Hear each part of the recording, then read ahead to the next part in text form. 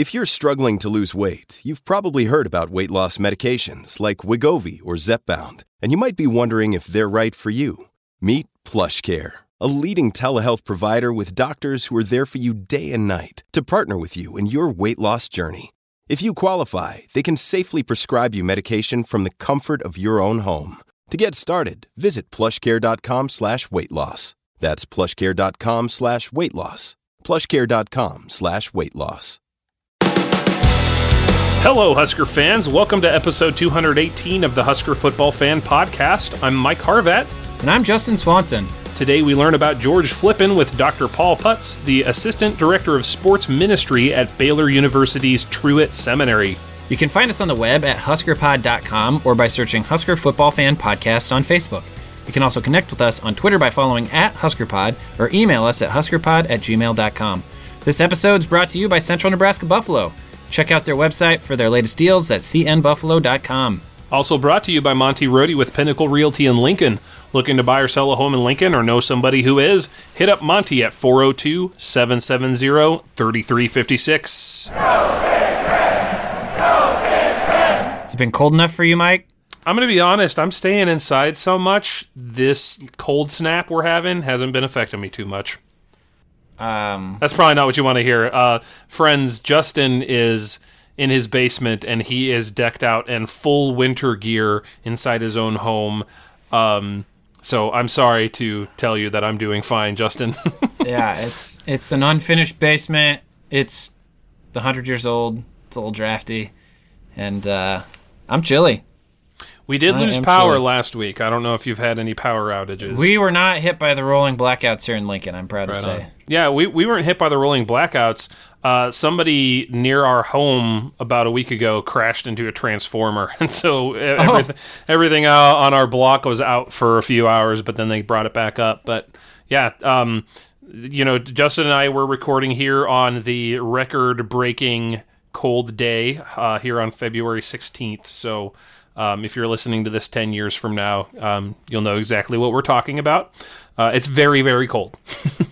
It's so funny. I'm trying to get my kids to wear socks around the house.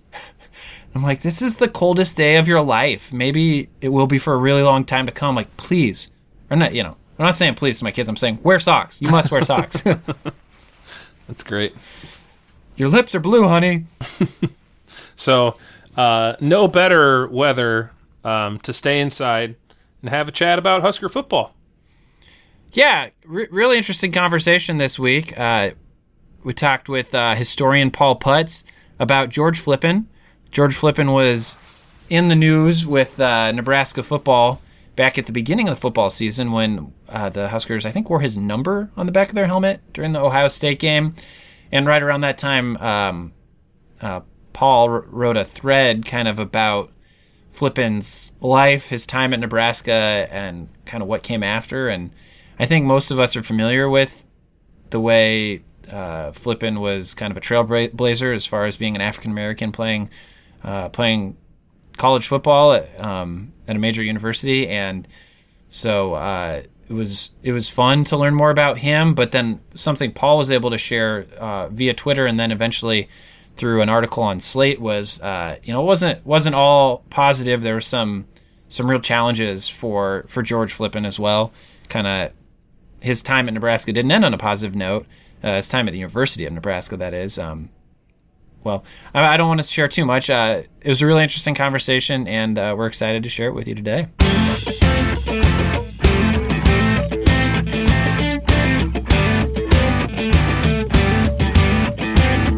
We are thrilled to have Paul Putz join us today. Paul is a historian and assistant director of the Faith and Sports Institute at Baylor University. Paul, welcome to the Husker Football Fan Podcast. Thanks for having me, Justin. It's good to be connected back in Nebraska, even while I'm in Texas. Yeah, excited to have you. So you and I connected on Twitter back at the very beginning of the 2020 season. It was right around the time of the Ohio State game, when I think all the Big Ten teams were trying to honor African Americans and acknowledge racial injustice by doing something on their uniform or at the game or whatnot.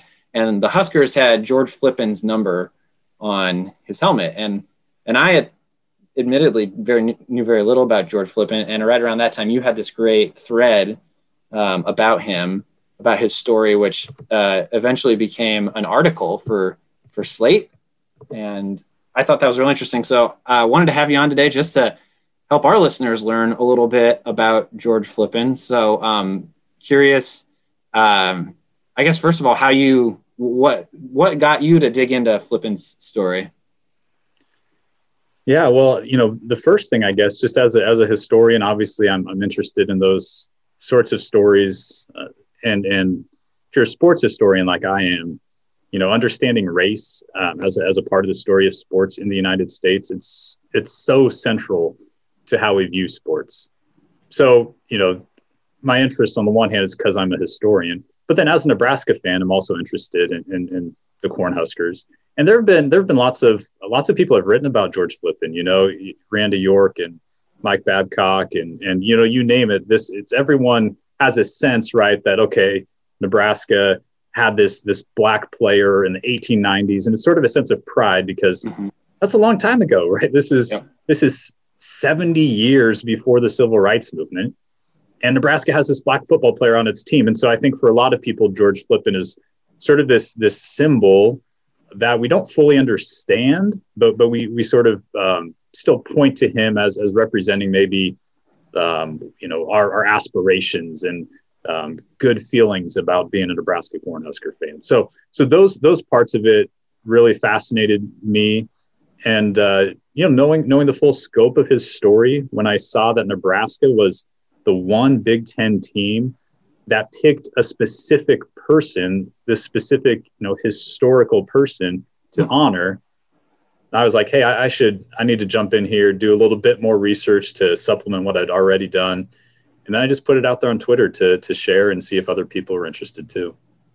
It's not the first time Nebraska has honored him. We were talking here before recording. Nebraska, we used to have those gates onto the field that had 4 players honored. And I consider myself fairly knowledgeable about Husker football. And I remember when those first were up, was thinking, I don't know who any of these people are. George was one of them.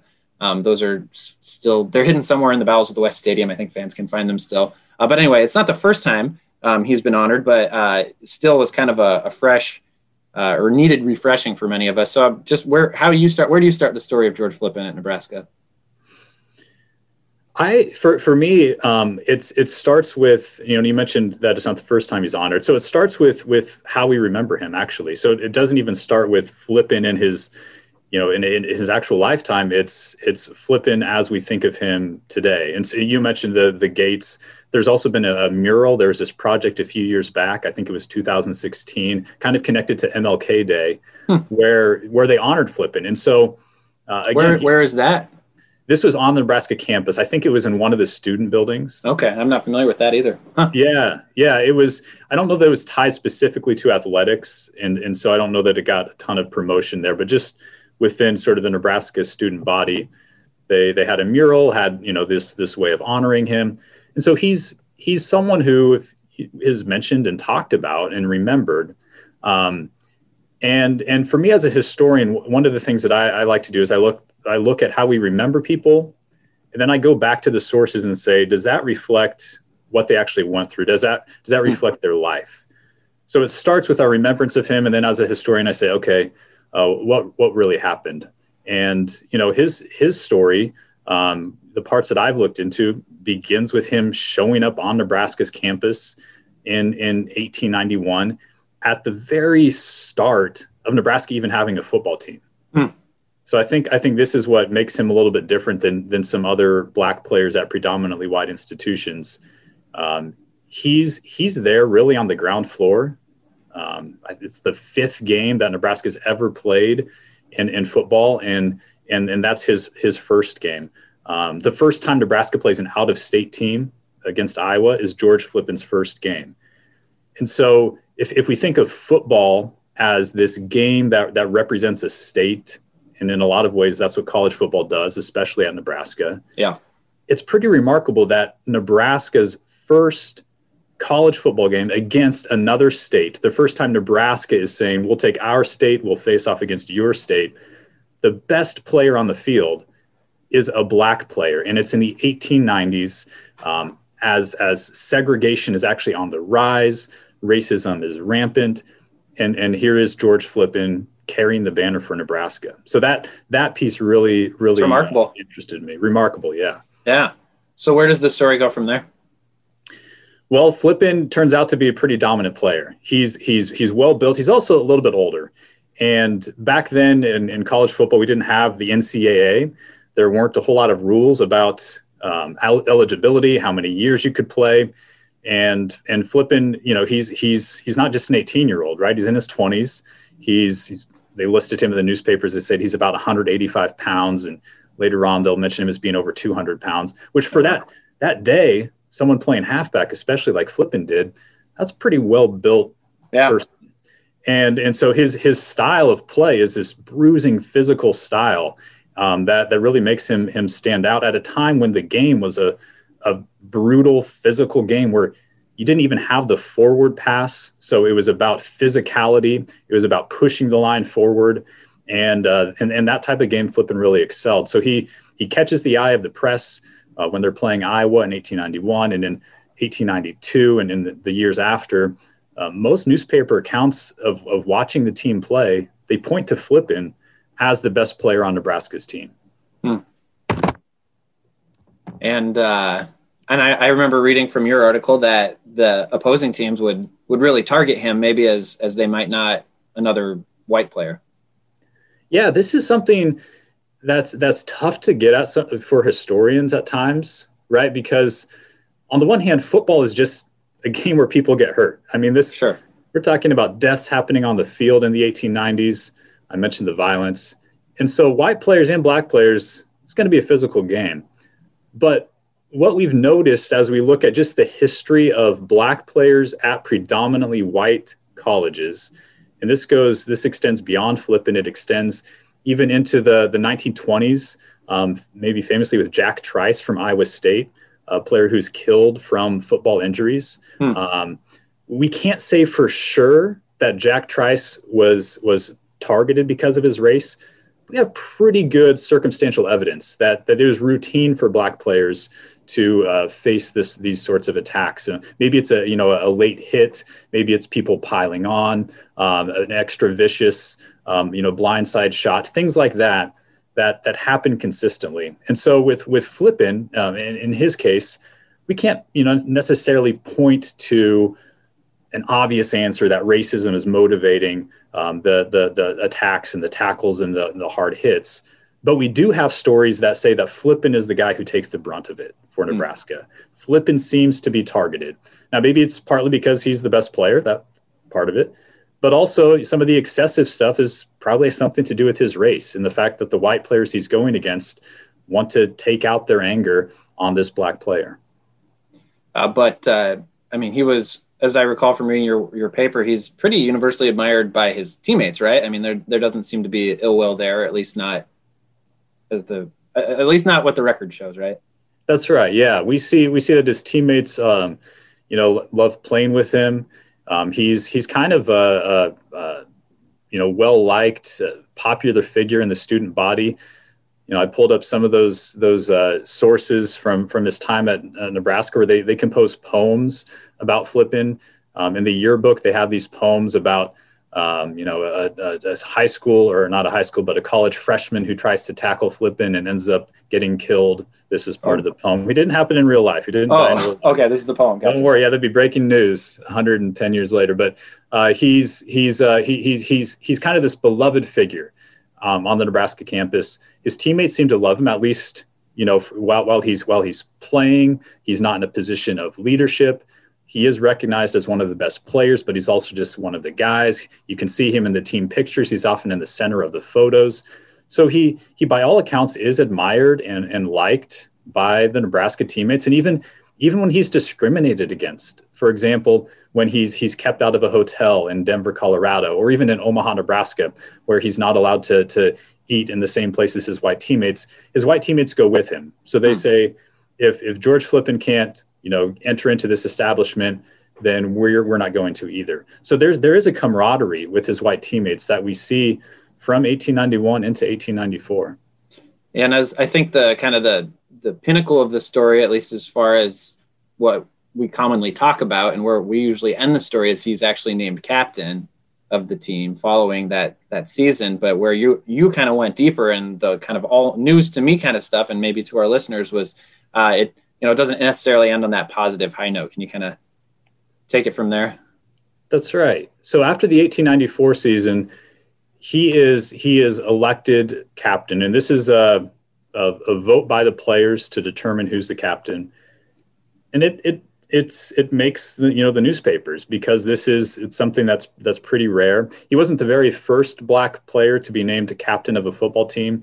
There's actually a player for Harvard who had been named a captain, played for Amherst as well, I believe. But it doesn't happen very often. A black player at a predominantly white school. So Flippen gets elected captain, and the newspaper reports put it out there, but they also immediately put out stories about the fact that some of the players aren't comfortable with this, and the coach at the time is not comfortable with this either. And so alongside this, the story detailing George Flippen becoming the next captain, there are stories about how the players aren't going to play for a black captain. There's stories about how the coach himself suggests that it was all an accident, that he even got elected captain. There's all these sort of ways to explain it away. They frame it as the result of this political fighting between rival fraternities, which might not make sense in our context today, but back then, fraternities were often heavily involved with picking their sorts of people to have roles on the football team. Football wasn't so separate as its own entity from the rest of the student body. And so there were a couple of fraternities, they wanted their guy to be named captain. And the story went that because they were sort of deadlocked, Flippen sort of enters into the picture as the compromise candidate of sorts and becomes the captain. But at the end of the day, the quotes afterwards reveal that there's also some blatant racism behind this sense that white players wouldn't play for a black captain, this sense that the coach himself says that Flippen doesn't have the brains to be the captain, right? So there's these really racially charged racist comments that are made, denigrating Flippen's intelligence, even taking the very thing that made him beloved as a player, which was his physical play and his, hard charging style. They would take that and they turned it against him. And all of a sudden, that was a reason to not have him be the captain. They would say, oh, we don't want this brutal play to define who we are as a team. And so it really becomes a regional story, even national in some cases. I found newspapers from Louisiana that are commenting on this. And in the region, in Kansas and in Missouri and Iowa, these places that had actually seen Flippen and played against him, they're sort of surprised by it too, especially in Kansas. They're saying, look, Flippen is clearly their best player. Flippen is a standout individual. There shouldn't be any problem with having a black man as your captain. We feel like this is just evidence of the persistence of racism. And so it becomes a referendum on race and the place of black people in leadership positions in American society. And so that captaincy does not endure, right? Like that doesn't last. That's right. We know that by the time the 1895 season starts, Flippen is not on the team. Now, as far as the sources go about how that happens, we don't really have like a smoking gun piece of evidence to say Flippen was kicked off the team or to say he was forced out. So we know in December of 1894, he's elected captain.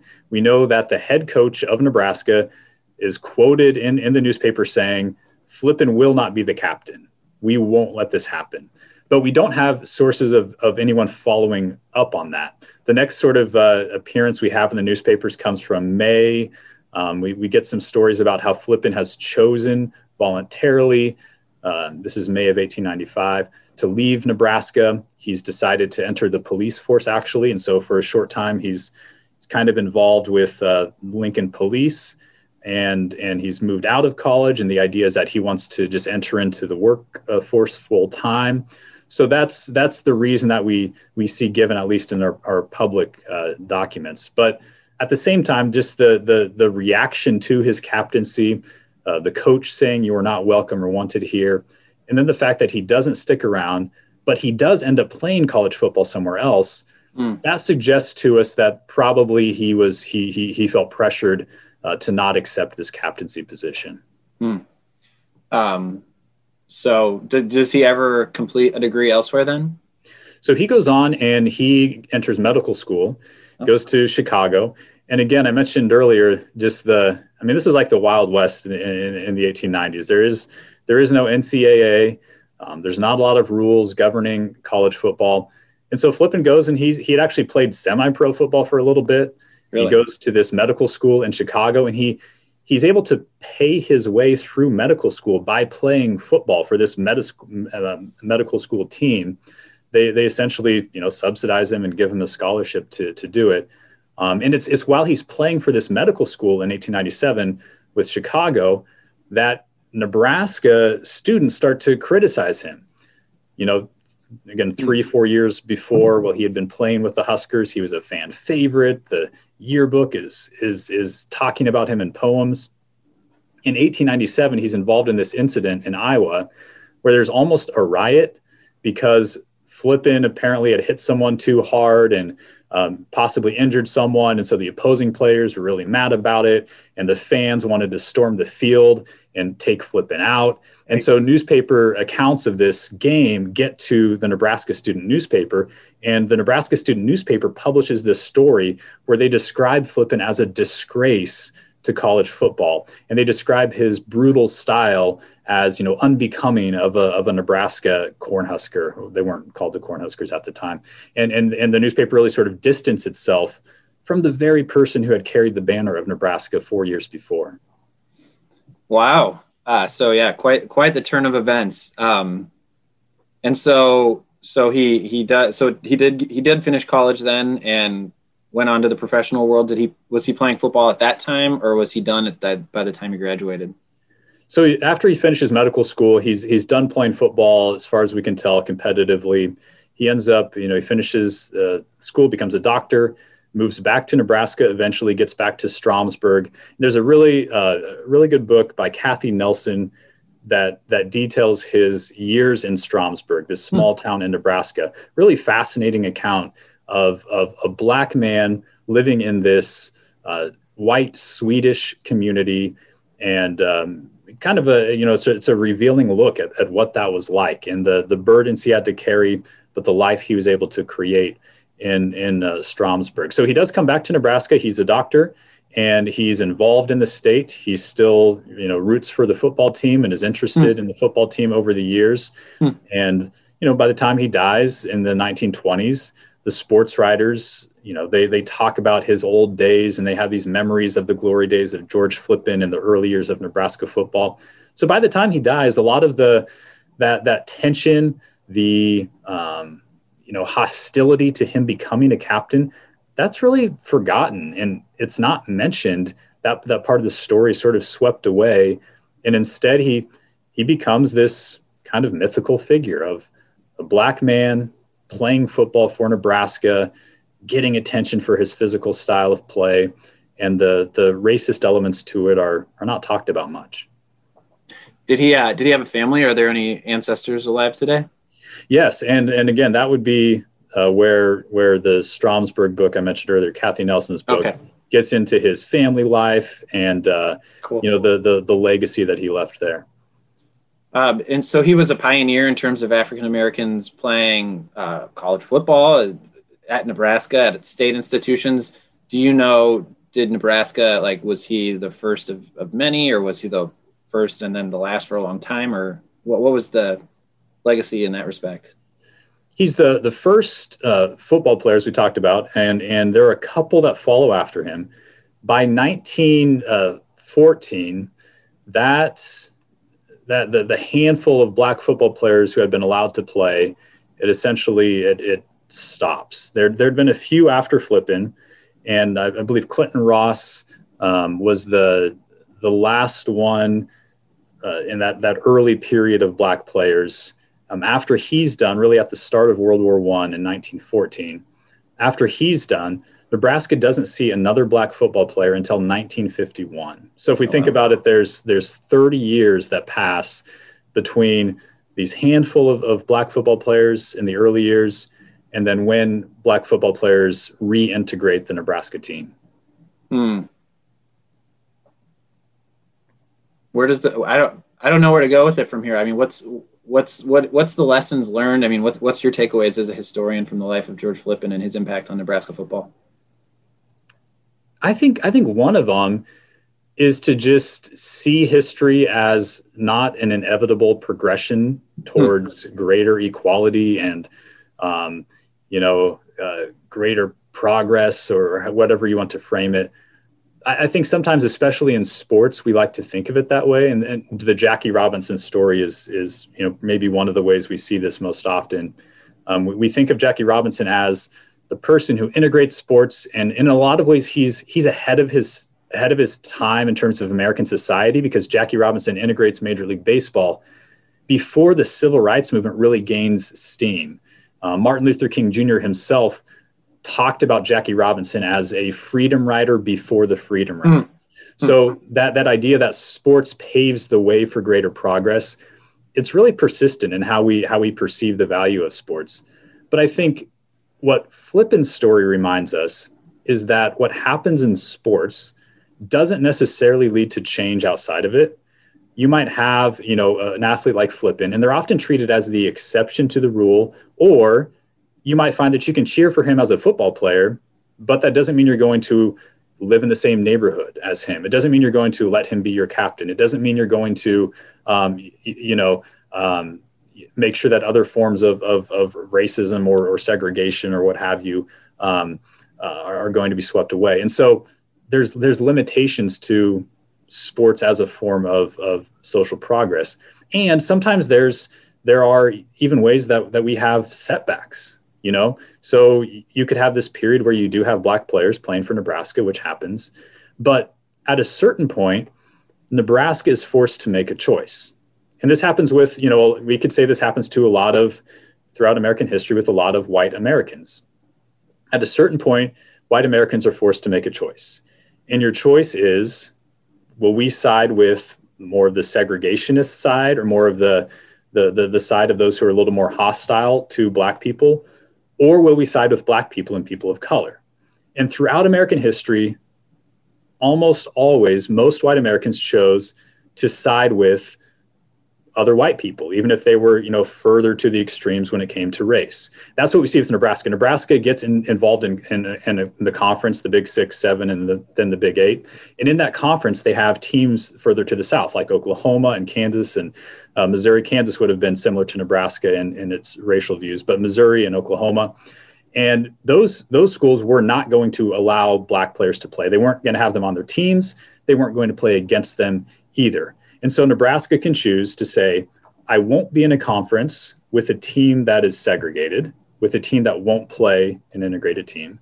Or Nebraska can say, I will be in a conference and I will segregate my team so that I can be in that conference. And what Nebraska chooses to do is segregate its own team. They decide that to play the Oklahomas, to play the Missouris, they won't include black players.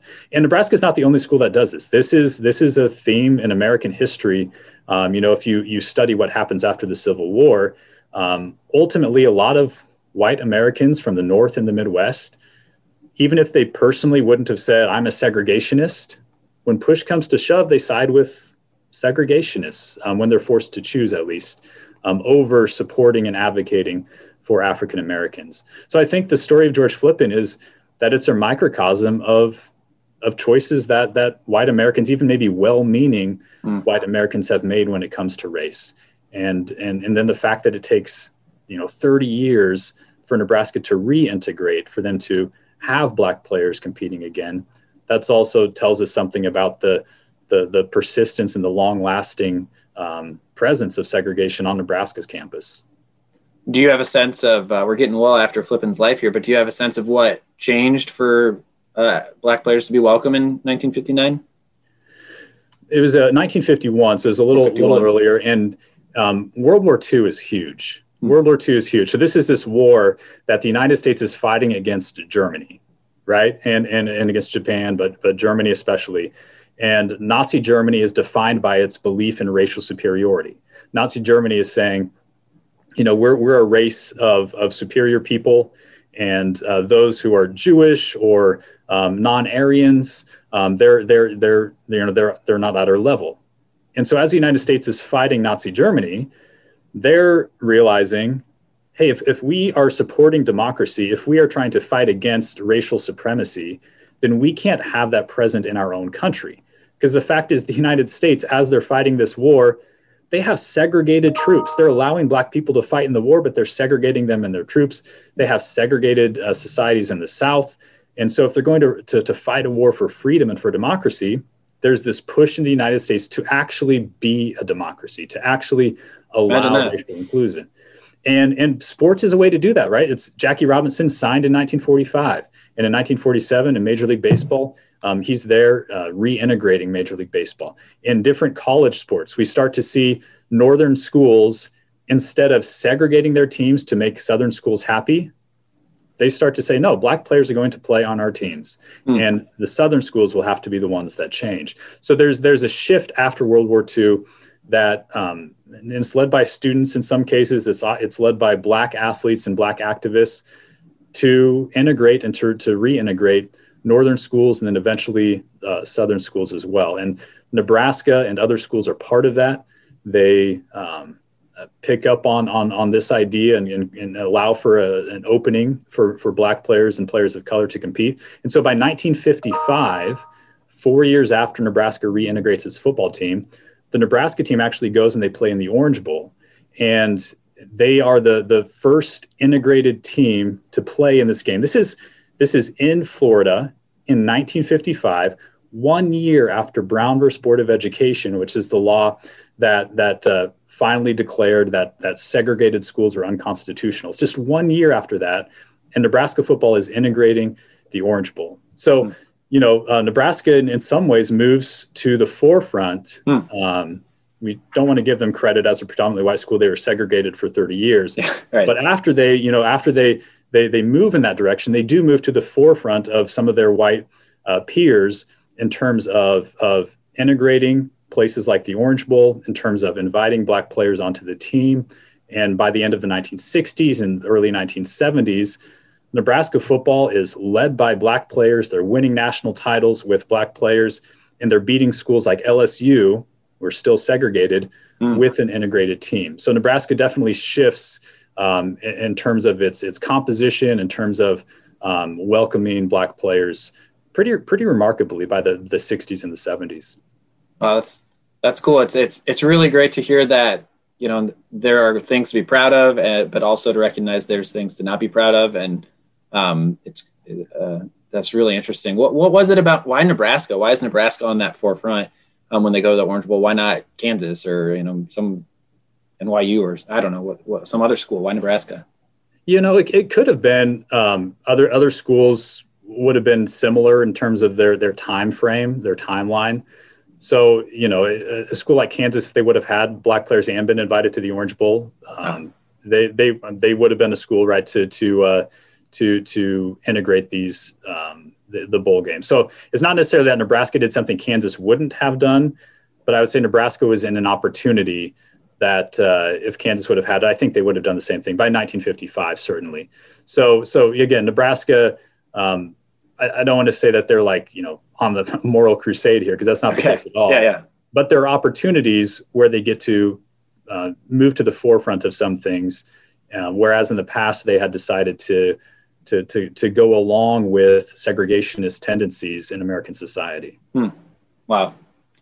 Well, I'm looking at the clock here, and I know we're coming up against the time that was available. So I just want to say, Paul, thanks so much for speaking with us. This has been really interesting, and appreciate that historical perspective, that a nuanced historical perspective that I think is so often missed in, society today. Yeah, no, I appreciate that. And what you said earlier about recognizing, some things you can be proud of, recognizing things to not be proud of. That's as a historian, I kind of compare it a little bit to watching game film sometimes versus watching highlight film, right? So, if there is a time and a place for the highlight film, There's no doubt, like, you want to feel good about yourself. So let's pick out those great moments from the past and let's watch them and let's affirm, some good things we can point to. And so highlight films, we can use those, right? But the highlight film deceives. If you just watch the highlight film, you don't actually know what's going on. You won't actually be able to improve. And so I think, as we look at Nebraska's past when it comes to sports and football and you name it, I think we want to take the game film approach. We want to say, let's actually get the full scope of it. Let's get the nuance, like you said earlier. Let's not just play the highlights, but let's actually figure out, are there things we can improve? Are there things that we should realize we messed up? And then that will allow us to move forward in better ways. So that's the kind of my approach as a historian. Highlights are fine as long as the game film is what you focus on the most. Awesome. Great. That's a great analogy, and I think a great place to leave the conversation. So, Paul, thank you so much. We'll be sure and tweet out your Slate article along with this link. Is there any social channels where people can follow you to catch some more Husker history periodically? If Twitter, probably the best way. So if you want to follow me, it's the letter P _ Emory, Emory. I created my Twitter account back when I was a high school teacher at Millard North. And so I didn't use my full name. I thought my students wouldn't find me that way. I just kept it ever since. So yeah, it's P _ Emory. And college football season comes around, you can bet there will be some Nebraska football threads for sure. Got any predictions for the Huskers in 2021? I'm predicting that that Nebraska fans are going to, by the summertime, they're going to convince themselves that this is the year that everything turns around. And there are going to be stories in the newspaper about how hard the teams work. The culture has shifted. It's actually good that Robinson left. I'm predicting that we're going to forget all the lessons we've learned from the preseasons for the past 4 years, and we're all going to be fully bought in. So I'm going to predict that. As far as the football on the field goes, I don't know. I feel good about the defense. I hope the offense can pull it together. The schedule's tough. But as an optimist, I'm going to say that we finally get our winning season. We're going to a bowl next year. Let it be so. I love that historian's take on how Husker fans are going to react in the coming years. It's what we do. It's just what we do. It's how we're wired. What we do. That's right. After so much winning for so long, you just get used to it and you expect it. So, well, Paul, thanks again so much, and I really appreciate your time. Thank you. This was fun. Thank you so much to Dr. Putz for joining us on the podcast and sharing, I think, a really important story with us. I'll be honest, Justin, I didn't know anything about George Flippin before you brought this to me a few weeks back. So, I'm thankful to learn something today. It's not every day where Mike Harvat learned something on the Husker Pod, but I did today, so that's awesome. And just really generous with his time, a generous conversationalist. I don't know if you caught it, Justin, but you could tell he was a teacher in the way that he responded to some of the comments that you were making. He'd say, "That's right," oh, really? And then continue. Yeah, I thought it was like, oh, that's good. That's great. Yeah. No, really fun to talk to him, and he obviously got the Nebraska connection, so appreciate a historian with that connection as well. So, thanks, Dr. Putz, and hope we can find some reason to have him back on the pod soon. That'd be wonderful. One more thing I want to add to the conversation here. Paul and I talked a little bit about that 30 to 40-year gap where there were no African Americans on the team, and Paul kind of had some speculations and a little bit of understanding about what might have happened in that time. There's actually, coincidentally, just this last week, a really great article in the Daily Nebraskan by Jason Hahn, where it's called Clinton Ross and Nebraska's near 40-year ban of black athletes. And he really breaks down what went into that, why it happened in much greater detail. So we'll be sure and tweet that link and post it on Facebook as well, so y'all can have that gap filled in. Sure. And if you're listening to this on Libsyn, our podcast host, I'll also add that to the show notes, so you can probably just click on that and it'll pull up too. If you're listening on Spotify, you can do the exact same thing. You can just go to the episode and read more to see all the details in the show notes there, and you can click on those links there. Awesome. Love it. We were talking about the extreme cold to start our episode off, I saw some of the footage from Central Nebraska buffalo. Those buffalo, they just love it. They're out there like scampering, frolicking. I mean, they're tough. They're hardy. I'm sure right now they're probably all bunched together, but yeah. I don't know. I think they're just like, bring it on, cold. Yeah, that's I possible. laugh in the face of danger. Ha ha ha ha. I feel that way when I've got bison in my belly. So, and no better way to do that protein than in your... coursing through my veins. I was going to say, and if you are somebody who lives in a home that you are deeming too cold and too drafty at this point, maybe it's time to consider buying a new home. And if that's the case, we're going to recommend that you reach out to Mr. Monty Rohde with Pinnacle Realty in Lincoln. Again, his phone number is 402-770-3356, or it's monty.rohde@prglincoln.com. That's monty.rohde@prglincoln.com.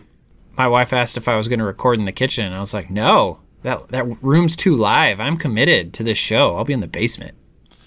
I appreciate the sacrifice that you have made to make this podcast have the highest audio fidelity possible given the present circumstances. I care. I'm sacrificing my body for this podcast. So, friends, if you care, it's time to finally commit and leave a 5-star review on iTunes for the Husker Pod. The time has come. Justin is sacrificing his comfort for you to enjoy this podcast. Sometime this week when you're cozied up next to the fire, maybe you're at work, working from home, who knows, but you're going to have his sweet, sweet tones whispering in your ears. So pay him back with a 5-star review. You might be overstating my tones, but I'll take it. Hey, Mike, go Big Red. Go Big Red. The Husker Football Fan Podcast is an unofficial, non-commercial podcast and is intended for educational and entertainment purposes only. The views expressed on this podcast belong solely to the individuals expressing them. The Husker Football Fan Podcast is not endorsed by or affiliated with the Nebraska Cornhuskers or the University of Nebraska.